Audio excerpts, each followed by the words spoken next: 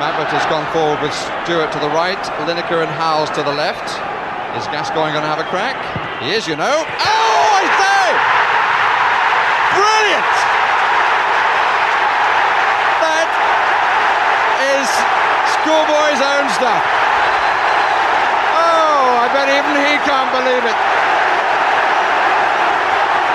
Is there anything left from this man to surprise us?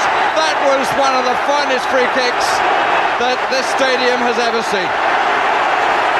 Hello and welcome to episode 67 of Hitting the Bar, the football podcast. I'm Chris Karle. And I'm Geoff Saunders. Well, Geoff, it's been a little while since we last did this podcast for various different reasons, so we've got a lot to talk about, but first, your trivia question. Okay, it's a two-part question, and it concerns we're coming into the next round of the Big Cup, Champions League, I think it's called now. There are 16 teams left in Big Cup, 4 teams from Spain, 4 from Germany, 3 from England, 3 from Italy, PSG, and what's the 16th team? Now, second part of the question is, there are 3 teams from Italy. Who are they? You'd think you'd know that one. You'd think it would come easy, but it just doesn't. All right, where shall we start? Because we've not done this for a while. There's been many manager rumblings and changes. Pochettino's gone to PSG. Frank Lampard's been sacked at Chelsea, and Tuchel from PSG has come in. Let's talk about that to start with, and then we'll move on to some of the incredible games that have gone by. Yeah, I think regarding Chelsea, this started months and months ago, something that we talked about here when Petr Cech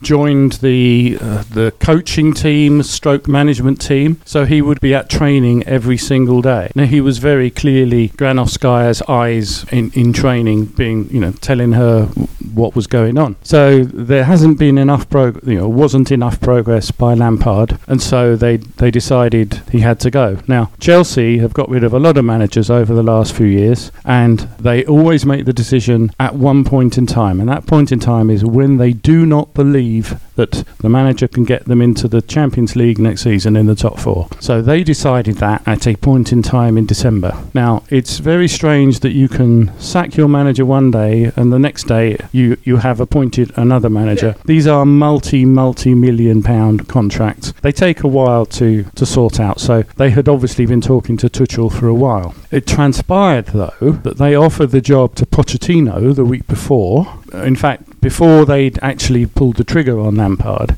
but said to him, look, we're not quite ready to fire him yet, give it a month. And he said, no, I won't wait a month. So he then went and joined PSG. Now, obviously, Tuchel is there, and Tuchel is the anointed son, the part of the school from Nagelsmann and all these Germans. Klopp is part of the German school. And they obviously want some sort of structure and plan. So they've made the investment, the 200-odd million in these attacking players, but they can't see anything coming from it. And it's not good enough to just say, okay, you're talented players, you go out and play. They want some structure there. Tuchel is a great coach for doing exactly that. Yeah, a couple of points. First of all, yes, it takes ages to sort these contracts out. Like you said, it's talking a lot of money. You've got lawyers and agents on both sides sending each other the documents, correcting them, sending them back. It takes ages. So obviously Lampard was out the door long before he knew about it. The other thing is interesting about Tuchel, apart from his reputation for falling out with the boards and directors and chairman of clubs, is Micah Richards, the former Man City player, wrote a column, I think it was for the BBC, who said, when I was at City during that time, Chelsea changed managers a few times, and we'd hear the name while we're in training, we'd hear the name of the new manager and we'd go, uh-oh, they're going to be challenging us. He said, this time they announced Tuchel, and I went, meh. And he said, I don't think he's a bad manager, and time will tell how he does, but I don't think he's the right fit for Chelsea, and I don't think he'll do very well. That's one person's opinion, but he felt that because of the way he puts players under pressure. There was a story of him after a loss at one of his clubs, possibly PSG. He got the players who'd made the mistakes crawl up and down on their hands and knees from one end of the football pitch to the other as punishment. I mean, that makes Jose look like a pussycat, doesn't it? There does seem to be a feeling that he's possibly not the right man for the job. Well, is he the right man, as in him personally? Don't know. Do they need a manager who can impose some structure and control? Of course they do. You've got these expensive players that they bought, Guy Havertz and Werner specifically. Now, Lampard played both of them out of position every time he played them. Why is he playing Werner as essentially a left winger? Okay, he's doing the old Johan Cruyff, oh no, it's a starting position. But Timo Werner, you look at his goals, Timo Werner scores in the inside left channel, same as Aubameyang at Arsenal. This is what he's done throughout the whole of his career. Why are you suddenly changing it? Why do you think you know more than all these other managers that he had? And he's come through Leipzig, so he's been subject to Nagelsmann, and Tuchel is a disciple of Nagelsmann. And Havertz, where does Havertz play? In the inside right channel. So why are you playing him wide right and then wide left and then play him where he's used to playing? Ziyech. I mean, I don't know if you remember that fantastic semi-final between Ajax and Tottenham in the Champions League a couple of years ago. Ziyech was just out of this world. He has a starting position wide-ish right. He's left-footed, so he likes to come in and play all his balls the way Messi does and build up for Barcelona. Basically, what they've said is we need somebody who knows how to put all these individual elements together and make a team and make them play. Silva coming in defence has kind of solved the defensive problems. But look at Marcus Alonso the other day, first match back. He looked like the player he was 3 years ago. But Lampard had decided, no, he's no good, he's off. And the goal he scored, it's amazing. They want some structure, they want a plan, they want to think that they've spent their money well and they're going to benefit from it. And if you want that, well, kind of anyone from Nagelsmann and Tuchel or any of the other Germans is perfect for you. It'll be interesting to see Tuchel at Chelsea. Unfortunately for me as a Tottenham fan, we're playing Chelsea, well, tomorrow, Thursday this week. Again, like we played Liverpool after a bad run. You injure a mighty beast, it'll come back and bite you. And I think Chelsea now with a new manager are going to be tough to play. I'm not convinced with the Tuchel appointing, but I certainly wasn't impressed with Lampard being appointed in the first place. Interesting that I read a quote that Lampard made when Boas got sacked from Chelsea, and he said he was probably too young for the job. Said the young Frank Lampard, and it came far too soon for him in his career. He had a game plan and it just didn't work. Now, you could take that quote and apply it to Frank Lampard. Very much so, and you know, long-time listeners can go back to the when he was appointed, and we said he shouldn't take the job. It's a year too early for him, minimum a year too early. And let's face it, the Chelsea job is going to become available in 18 months' time anyway, you know, because it always does. So why did he feel the need to do it? Why didn't he stay at Derby and say, no, I've got unfinished work here? He would have gone up in the eyes of everybody. Everyone thought, yeah, good for you. Was he scared that he couldn't get Derby promoted? If he got Derby promoted, he could, you know, basically he can double the number on the cheque that Chelsea offered him. But there was no need for him to take the job then. He didn't know enough, and it's one of the one of the issues that we see in management at the moment. What experience have they got to fall back on when things go wrong? It's like I don't know whether it was Joe Lewis who said it first. Everyone's got a plan until they get hit in the face, and that's it. Where do you go? What do you fall back on? What experience have you got to dig yourself out of this hole? And he hadn't got any, and that's the problem. Solskjaer is in exactly the same situation. It's just that Manchester United spent 900 million in the last couple of years. Those players are worth 700 million now, by the way. But it's, Manchester United just throw the money on the pitch and hope it all sorts itself out. In coaching terms, they have nowhere to go when things go wrong, which is why they didn't go through the Champions League and why they haven't. Well, they've won two knockout matches in the Champions League in the last 10 years. It's absolutely shambolic, and that's why they keep offering Ralph Rangnick the job to come along and be director of football, and then he would presumably bring in Nagelsmann and sort it all out. But Rangnick keeps saying no, so they're stuck with Solskjaer. But the issue is the manager needs the experience to fall back on. Lampard didn't have it. Yeah, you've got to have that. We've said it before on the show, that thing where, well, this has gone wrong. That's similar to the situation I had 3 years ago at a different club. What did I do there? And of course he hasn't got that. It's an empty page. I mean, Lampard at Derby took them from 6th to 6th with 1 point less, but he did learn to use kids, the younger players. And then after he left, look at Derby now, battling relegation. Doing quite well under Wayne Rooney, though. I think of 5 or 6 games he's been in charge, they've lost once. They are doing a lot better, Wayne Rooney. If he was to leave after a year and take a big job, that again would be the wrong decision. I do feel Rooney will spend longer doing that, though, in the lower leagues. I think possibly he might have looked at Frank Lampard and learned a lesson there. There is that. There is also Grandad that he can call up and get some advice from, and I think you can be fairly certain that Grandad has been giving him advice, and he'd do. I think Rooney will actually do very well, particularly if he stays there and if he doesn't get attracted to some fantastic opportunity somewhere else. Learn your trade, basically. You can't walk in on day one as a tiler and tile a wall properly, can you? You've actually got to learn how to do it, and that the great managers, they all started at the bottom somewhere, and they learned how to be football managers, and they learned what to do, and they brought that experience with them, which kind of leads us on to Sam Allardyce and West Brom. I'm not sure even all of Sam's experience is going to help there. It's a basket case there. No, just quickly before we talk about Sam, about Rooney, it's interesting you said he'd do well, because he gets a lot of stick and has got a lot during his playing career for not being the brightest or sharpest tool in the box and all that usual, the way the press like to vilify players and people in the know, but maybe he is a very good manager. Maybe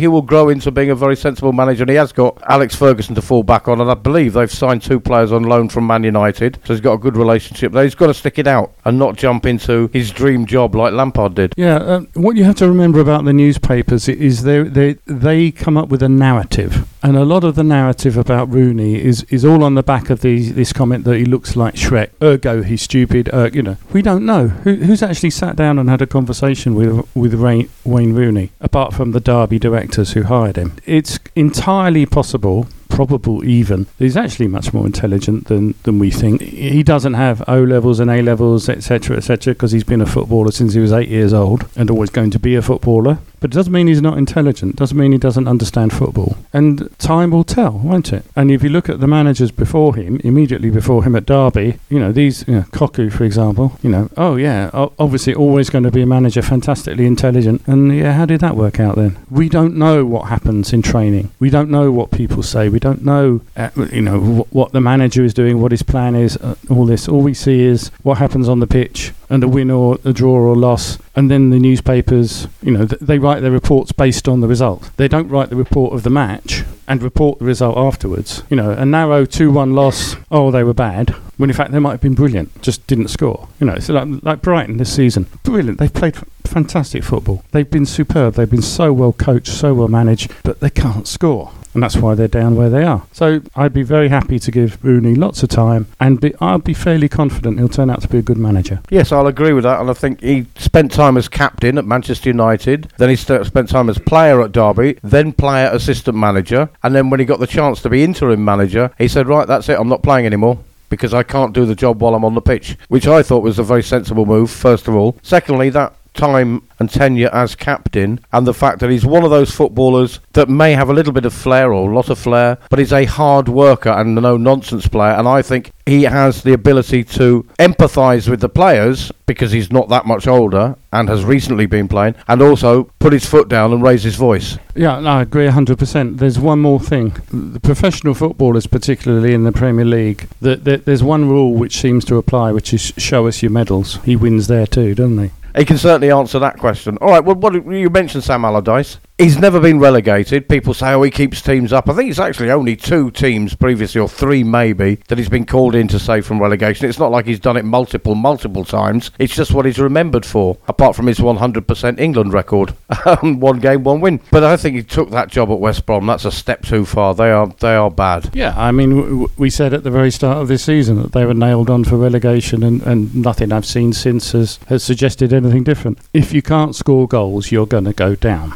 You could never see where the goals were going to come from at West Brom, and he still can't. He can, and he will, and he does organise the defence very well, but you've actually got to score, and I can't see where any goals are coming from at West Brom. I think they're doomed. The bottom 3 I think are actually doomed, and Brighton will escape, and I'm very pleased about that. They just need to find themselves a goal scorer. Sheffield United have now won 2 in a row, is it? Or 2 in the last 3? Beat Man United, weird. One again against West Brom last night, which means that they won't go down with that terrible record at Derby of just 11 points, but they're probably still going to go down. Fulham are the other contender. Now, you and I, and you particularly, pointed out that when Fulham went up, Scott Parker looked terrified that he'd have to play with that team in the Premier League. However, since then, and since we last met, I've watched Fulham a few times. Once was against Tottenham when they got a very credible draw. Suddenly, Fulham look like a Premier League team and are playing some very attractive football, because he is a manager that learns from his mistakes and changed the system a little bit. And they suddenly look like they could survive if they hadn't had that terrible first half of a season. Yeah, I agree. I think Parker has done extremely well. He's done his reputation no harm at all. In fact, I think he's enhanced his reputation. But they did have that start. They are, 7 points adrift. They're not going to make that up. And those bottom three are going down. And then when they win a game, or Sheffield United win a game, the teams above them also win a game, so they're not catching them up. And Brighton, let's get on to it finally. Brighton finally won a game at home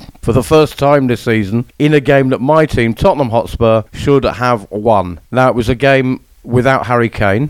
We'd been without him for the second half against the champions Liverpool, a game we lost. No shame in that. They are the champions. They had a bad run. They were bound to come back, and they did against Tottenham. But no excuse for Tottenham to lose at Brighton. It's the worst game I've seen them under Jose Mourinho, and it took me back to the last year of Pochettino's time at Tottenham. They looked in disarray. They didn't know what they were doing. They had Gareth Bale on the pitch from the start. I thought that's great. It looks to me, it might be just an emotional response, as if the other players don't want to include him in the game. It's like kids on a playground. They won't pass to him. He's like the unpopular kid. And they were, or the new kid. We were looking like we were getting battered there because we weren't getting any attack going, and they were passing the ball back or sideways or away from Gareth Bale. All that talent gone to waste. He was then taken off, and Lamella was brought on, Winks was brought on. Lamella likes to cause chaos, but most of it doesn't actually result in anything. Possibly a yellow or red card, but it doesn't result in a lot. But he can be very unpredictable and do something. Winks back and forth, but never forward with his passes, and I just thought that was the worst I've seen Tottenham play. But it looked like the old Pochettino team towards the last 6 months of his reign, where it didn't look like they wanted to play for the manager, or they didn't know what they were doing.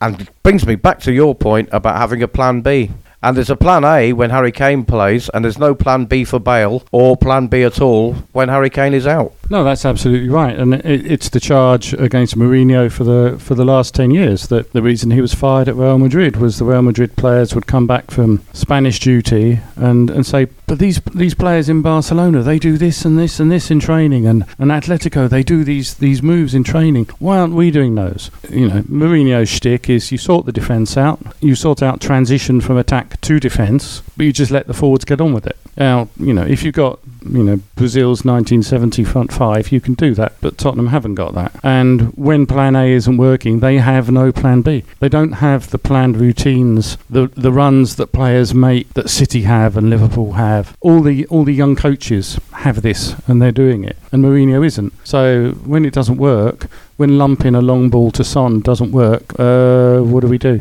And, if anybody thinks Winks is the answer, then they need to go and get a fucking clue, because I cannot understand for the life of me what a player like him is doing playing for a team like Tottenham, whose ambition is top 4 European Super League when it happens, and you're playing with Winks in midfield. Get a grip, come on. If you want somebody to pass the ball backwards or square, Winks is your man. But he's not, even Højbjerg, who is Højbjerg the best buy this season? I think it's a good shout that he is. Fantastic holding midfield player. But look at the forward passes he makes. He creates quite a lot. And he always has done throughout his career. And if he hadn't had all those terrible injuries, people would be talking about him being world class. But Winks, get a grip. I mean, he's shockingly bad. What was he doing on the pitch? It is something that does happen at clubs that they take against one player. And they clearly have with Bale. And England used to find it where the Man United contingent admitted that they wouldn't pass to a Liverpool player for England. And this is what was happening. Bale was making runs, he made space, didn't receive the ball. So something's not quite right. We don't see what happens in training, so we don't know. But something has happened there. And why a player like Winks, who has been a professional footballer for a day and a half, doesn't pass to a world-class player like Bale. I cannot understand that. Yeah, I have to agree. I was very disappointed in Harry Winks again. Thankfully, in a way, he's kind of fallen out of favour with Jose. It's taken a while. I just want to say a couple of things, though, in defence of what happened. First of all, it's not that long since Tottenham were top of the league, and all the Tottenham fans were saying, this is it. Now they're saying, get rid of Jose. You've got 11 players on the pitch, all professional players, highly paid, many of them internationals. They still know how to play, they still know how to win, no matter which one of the squad is out or in. If they're passing the ball back constantly like that, I am convinced you're 1-0 down against Brighton with all those internationals. I am convinced that with 20 minutes to go, Jose Mourinho did not say to them, when you get as far as the halfway line, pass the ball got ball back to the goalkeeper. I am not convinced that Jose Mourinho is to blame for that. They were timid, Tottenham, utterly abject and timid, and I blame the players for that performance because he put on the strongest team he thought he had. We don't know what happens in training during the week. He put on the strongest team he thought he had, and those players are paid to go out there and perform, and they did not perform for the club or the manager, and I blame the players for that performance. However, we got a backup striker with Vinicius to back up for Kane, but he wasn't on the pitch to begin with in the game. Maybe that was something we don't know about, but it seems strange. But I don't think you can blame the manager or for not having a plan B particularly, because the players were there to do a job, and they looked lazy and tired. Yeah, I agree with that. There are two things that I think are particularly relevant. Brighton didn't have Harry Kane either, and secondly, with 10 minutes to go and you're a goal down, you expect the team to bomb forwards to put pressure on it.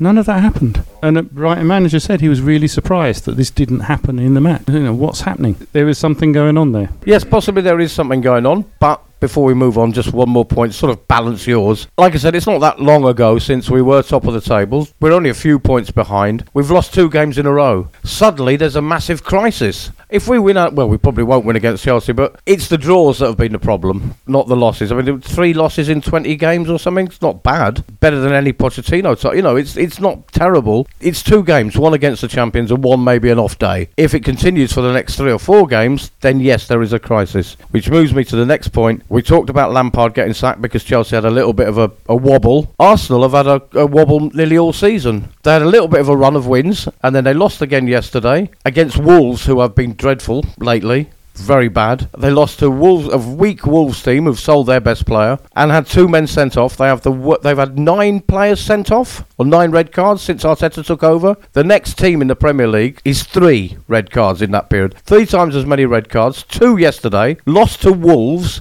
And yet nobody's screaming for his head.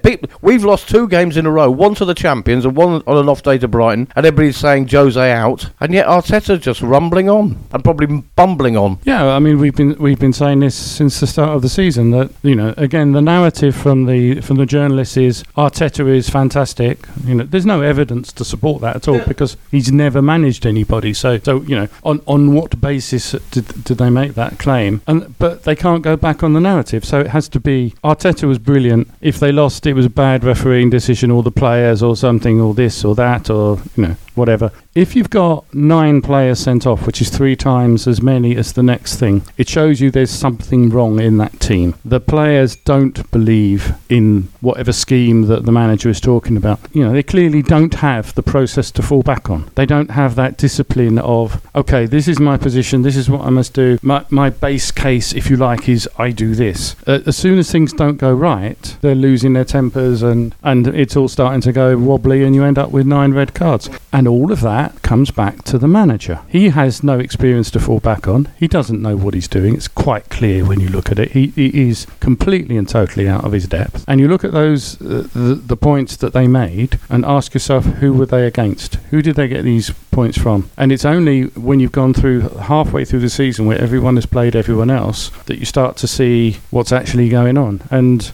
I'll be amazed if Arsenal finish as high as 8th. Yeah, I mean, after yesterday's loss, they're 10th, I think. They drew against Man United in the game before at Arsenal. Man United have been beaten by worse teams this season. But now they're down to 10th, Arsenal, and 9 red cards in that time that he's been in charge compared to Man United. I think it is 3. I mean, it's a dreadful disciplinary record, and that's down, as you say, to the manager. Yeah, I haven't got the exact stat with me, but I read it a couple of days ago. Arteta's results against the self-styled top 6, not the people who are currently top 6 in the title, but the self-styled top 6 who would all join this European breakaway league. He's only won 2 matches against them. So where's he got his points? He's got his points from middle to bottom of the table teams. Well, okay, fair enough. Your squad's worth 550 million nominally. Worth is a strange concept, but that's where it's sitting at the moment. So are you going to beat teams that have got a squad valued at 150 million? Well, you should. That's all that's happened at the Wanderers. It's not, the groundsman is the groundsman. He's just not up to it. No, he's not up to it. And just to put it into context, Wolves beat Arsenal yesterday. Yes,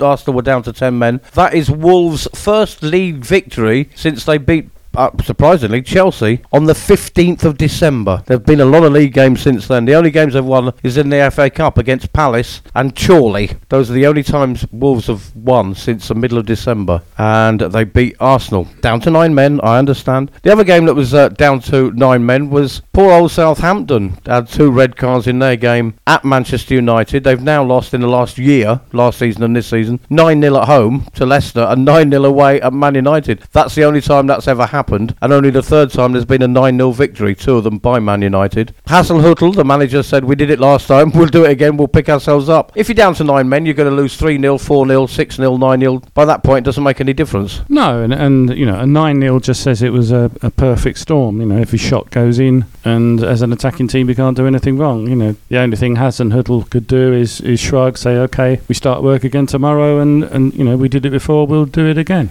He'll come back from that. Of course he will. He's a very good manager. And, you know, rather than giving the players a bollocking, the best thing he could do is give them a day off. To say, look, you know, this was crap. You know, this wasn't us. Just go away and think about something else, and we'll come back to training on Tuesday and see what happens. So I don't think 9-0 matters at all. It's just one of those things where every shot goes in. Yeah, I mean, you know, Man United started that 9-0 record by beating Ipswich in 95, then Leicester, and then have done it again. It's a record. It happens. It's a blip because Southampton have had a good season. They have gone down a little bit lately, but they'll bounce back, definitely. Man United, do they flatter, do they deceive? I think the title race is between Liverpool and Man City, and probably City might edge it, but we'll come to that in the shows as we go along. But now I want to turn to your team, West Ham United, who, maybe jokingly or slightly tongue-in-cheek, our fellow pundit on the radio, on our Saturday sports show on 93.6 Global Radio here on the Costa del Sol, our fellow pundit Kirk Blows, who is also a West Ham fan like yourself, insisted that we, on Saturday,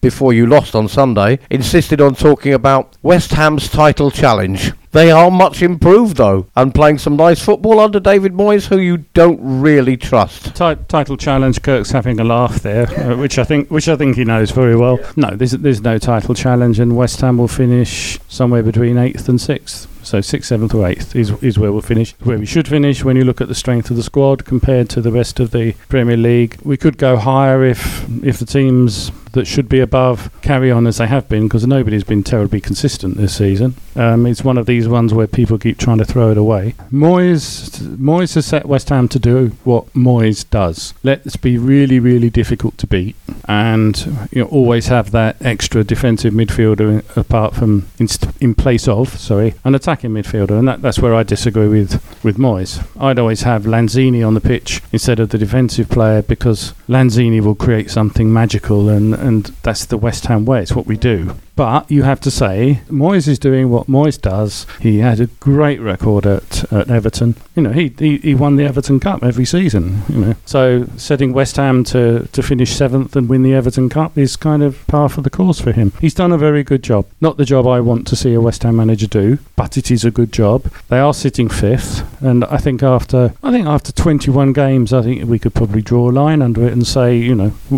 we understand what the league is. We should sort of stop it now. Manchester United sit up there. I still think they'll finish 5th, and I think Chelsea will get into the top 4, and Leicester as well. So the teams that are flattering to deceive are the Wanderers when they play against somebody poor, and Manchester United. So I do think Manchester United will still finish 5th, and we'll see. Will City beat Liverpool? Yes, I think they will. City, Liverpool, Leicester, Chelsea will be the top 4. All right, well, something else Kirk said to me yesterday was that, all right, there was no title challenge. Of course, it was a joke, as you said. But they are doing a much better than last season. I think before yesterday's game, or before the game before that, you had 35 points, which is 4 less than you had for the entirety of last season. That's incredible. What he did say was, time will tell, but you didn't buy anybody in the transfer window. You haven't replaced Haller, your record signing, who you sold for half price after a year to Ajax, and you didn't replace him. He said maybe the board were thinking, last year we avoided relegation, we were caught in a relegation battle. We've avoided that this season. We've pulled ourselves away from that. Let's consolidate and be happy that we're not going to get relegated. We don't need to buy a striker. It's a waste of money. That's fine, he said, but if we finish 7th after this push into the top 5 that we've had recently, if we just miss out by a point or two on a possible European spot, then regret is going to set in. So if you finish 9th or 10th, then job done without spending money that you didn't need to spend. If you finish 7th and just miss out, then possibly you should have got a new striker. Okay, I think they've been trying to get a striker, but the mid-season transfer window is a very bad time to buy, particularly strikers. You always end up paying far too much, and there's always the question, well, why does the current team want to sell him? I understand not being able to buy a striker. The very bad news, and I think it is terrible news, is taking Lingard on loan, because I think that's going to disrupt the dressing room. He's teacher's pet, and I cannot see what does he offer. You've got Fornals and Lanzini, who are light years, are much better players than him. It got rid of Snodgrass the week before. Snodgrass is a better player than Lingard. Why get rid of Snodgrass and bring in Lingard, for God's sake? I'm absolutely convinced this will backfire on them, because teacher's pet, we've got him on loan, we've got to play him, and what does Lingard offer any team at all? It's just, to me, it's a terrible decision. And if he gets game time ahead of Fornals and Lanzini, then I think the dressing room is going to turn very, very quickly, because those two players are special. Lingard isn't special. Lingard is a run-of-the-mill Premier League player. He's a Dele Alli light. He is. Well, ask yourself, what does Lingard do?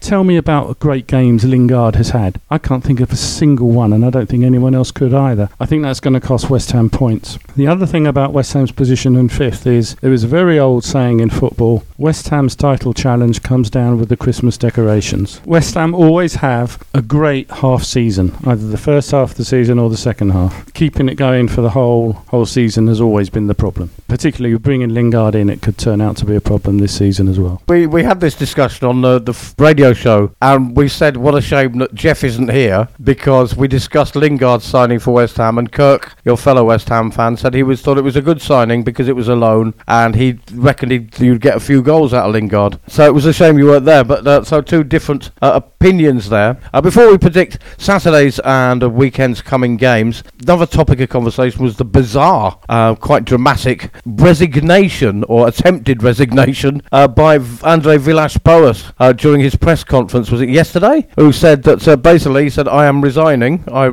tender my resignation. We sent out a player on loan that I found out about when I woke up and read the papers, and we've signed a player that I didn't want, and without the board have gone against my wishes. I tender my resignation. I don't want any money. I want to make that clear. Where's the words? I just want to leave. A few days before, there'd been near riots at the training camp from disgruntled Marseille supporters because they've been on a bit of a bad run. Cynics among the press are saying he just wants to get out of there with his head held high, and he's found an excuse. But there's been some developments, haven't there? There have, yeah. You need to understand a bit about French law, particularly employment law. French employees are incredibly well protected, what we're used to in the UK. And one thing is, it doesn't matter what Villas-Boas says about, I don't want to leave with money, etc., etc. He actually doesn't have any choice in that. It's the law. If he resigns, then certain things have to happen legally, and he cannot give up his rights to any compensation that he would be due. And under French law, he'd be due a lot. So he's being a bit disingenuous there with what he's saying. And Marseille said, no, we don't accept your resignation, we're going to sack you.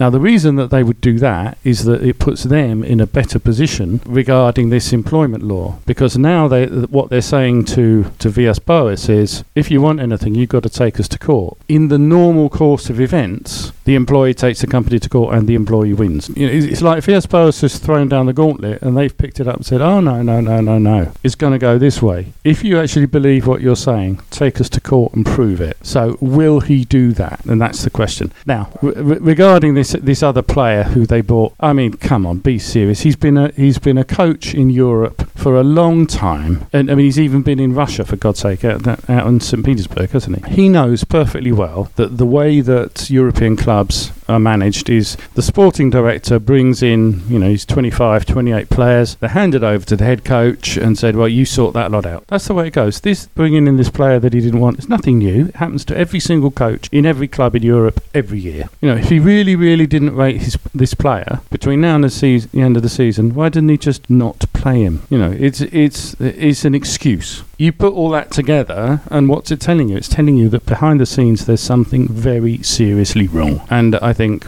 that is going to come out in time. Yeah, I mean, this player is called Oliver Ncham from Celtic, so obviously not that good, with all due respect. He says, does Villas-Boas, he told them that he didn't want to bring in the midfielder, Oliver Ncham. He said he told the club who he wanted, and it wasn't him, after Morgan Sanson had gone to Villa. He also said that the departure of Radonic to Hertha Berlin, he had no idea about either. He learned both those things in the press. And you said, well, all right, then, you don't want Ncham, then just bench him for the season, and that, by way of protest, is great. But you're one player down then, aren't you? So you want to be able to have a player that you can play. You're restricting your choices. But maybe there is something in the background. But that now means that Villas-Boas is available. Look out, Arteta! I would love it if the Spurs went to the Wanderers. Oh, that would be like Christmas every week, wouldn't it? It would be fantastic. I mean, Villas-Boas, he was supposed to be the anointed son of Mourinho, coming out of the same team, being brilliant and young, etc., etc. But he showed at Chelsea that he's not. You know, he proved at Chelsea he's just not up to it. And he's got each appointment he's had since then has been a little one more step down the rung. Yeah, he was at St. Petersburg and at Tottenham as well, if you remember. How well did that go, do you think?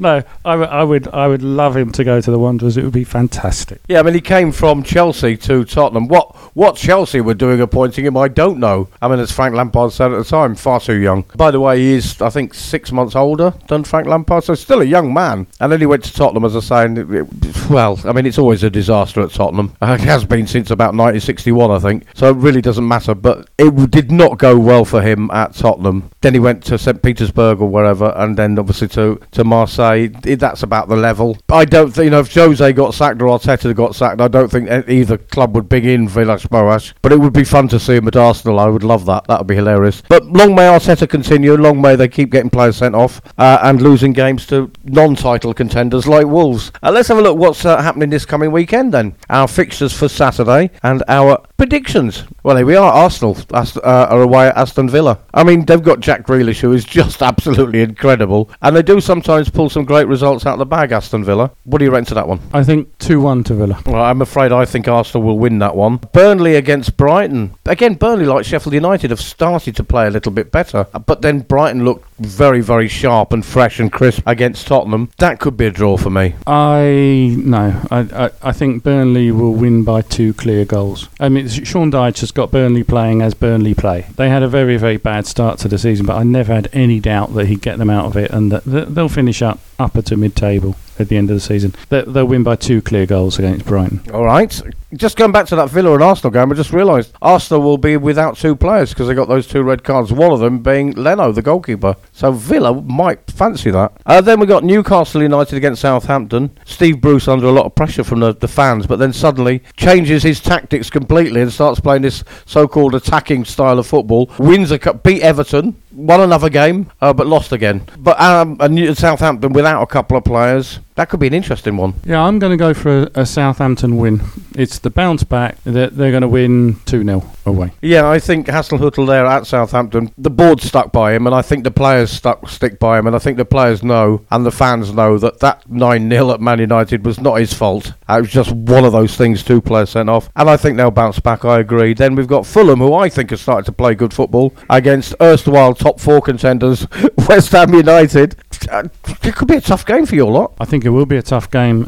It's exactly the sort of opponent that Fulham need. I can see them winning that 2-1. Maybe Lingard will score and you'll win the game. Then Manchester United against Everton. Well, Everton have been so inconsistent after that great start. They've got a very, very good manager, but Man United they'll be absolutely buoyed by that victory against Southampton and within a point of the leaders in the league. So I think that's 2-1 or 3-1 to United. No, I can't see Everton scoring 2-0 Man United. All right, then Sunday we got, if Tottenham don't win this game at home to West Bromwich Albion, then I will agree with people in the press saying there is a crisis at Tottenham. Tottenham against West Bromwich Albion. Again, Tottenham have this habit, over the years I've noticed, of losing to teams who have had a very bad run, and then, because every team has a bounce back. You don't lose forever and ever and ever. There's a cycle, and you have a bad run, and then suddenly you bounce back, and it can be against the top teams. We had it with Brighton, we had it with Liverpool. I'm just hoping it won't be against West Brom 2-0 Tottenham, I'm saying. I think that might be 1-1. Yeah, I can't see where goals are coming from at Tottenham, but they should be too strong for West Brom. West Brom has struggled to score goals all season, but I think that could be 1-1. I see it as a similar game to the Brighton game, in the sense that Tottenham, if they play like they did against Brighton and keep passing the ball backwards and sideways and don't move it forward, free-flowing way of moving it forward, they won't break West Brom down, they'll be going to London to defend, and that's all they will do. They won't be looking to win that game. They'll be camped in their own half, and Tottenham might not be able to break them down, but I still think we'll win it. Wolverhampton Wanderers against Leicester. 2-1 to Leicester. Leicester are going to be far too strong for Wolves, who are having a bit of a rough season. Liverpool against Manchester City. Well, that's what they call a veritable six-pointer. Yeah, it is, isn't it? 2-1 to City. It very well could be. I mean, as a Tottenham fan and, hopefully a top four contender, possibly not a title contender, the only result that would please me would be a 0-0 draw, I think. Sheffield United against Chelsea. Well, he's got his win, didn't he, Tuchel? He's got a draw and a win under his belt. This will be his third game. I think now his style and everything, his tactics will start to show. Yeah, but it's very, very tough, I think, to go against Chris Wilder. Chris Wilder has been a brilliant manager. He sets that team up. They're very, very good. Not just incredibly difficult to beat, but their transition from defence to attack is brilliant. And it's starting to work. But the first thing that came into my head was 2-1 to Chelsea, so I'm going to stick with that. All right, and then finally, next Monday, Leeds United against Crystal Palace. With Leeds United, you never know what you're going to get. Could be absolutely anything. Yeah, they can win 5-0, lose 5-0, pick any numbers in between, to be quite honest. They should be too good for Palace. So 2-0 Leeds. And I'm going to go for, I think Palace will score. They've started to score goals finally. I'm going to go for 2-1 to Leeds. Although I do fear that might be if it's going to be a draw, it's going to be a high scoring one, which is something Palace don't do. So probably Leeds will have to win it. That's all we've got time for. But before we say our goodbyes, it is time for the intriguing and what I found quite difficult trivia question. Okay, the question was that we've got the final 16 in the big cup coming up. We have 4 teams from Spain, 4 from Germany, 3 from England, 3 from Italy, PSG and someone else. Who is the someone else? And that team is Porto. Porto are actually the only team to have won Big Cup in the last 25 years that didn't come from Spain, Germany, England or Italy. So if anyone's talking about there being a European Super League, kick Porto out, replace them with Man United, and we've got it already in that final 16. We already have it, let's be honest about it. But the second part of the question was 3 teams from Italy. Who are they? They are, and it surprised me. I had to look it up I hadn't guessed at all. The 3 from Italy are Juventus, which I think most people would get, Lazio and Atalanta. Amazing, yeah. Lazio and Atalanta would not have come to my mind immediately. That's all we've got time for. We'll be back next week with more Hitting the Bar. I'm Chris Karle. And I'm Geoff Saunders. And that was Hitting the Bar, the football podcast.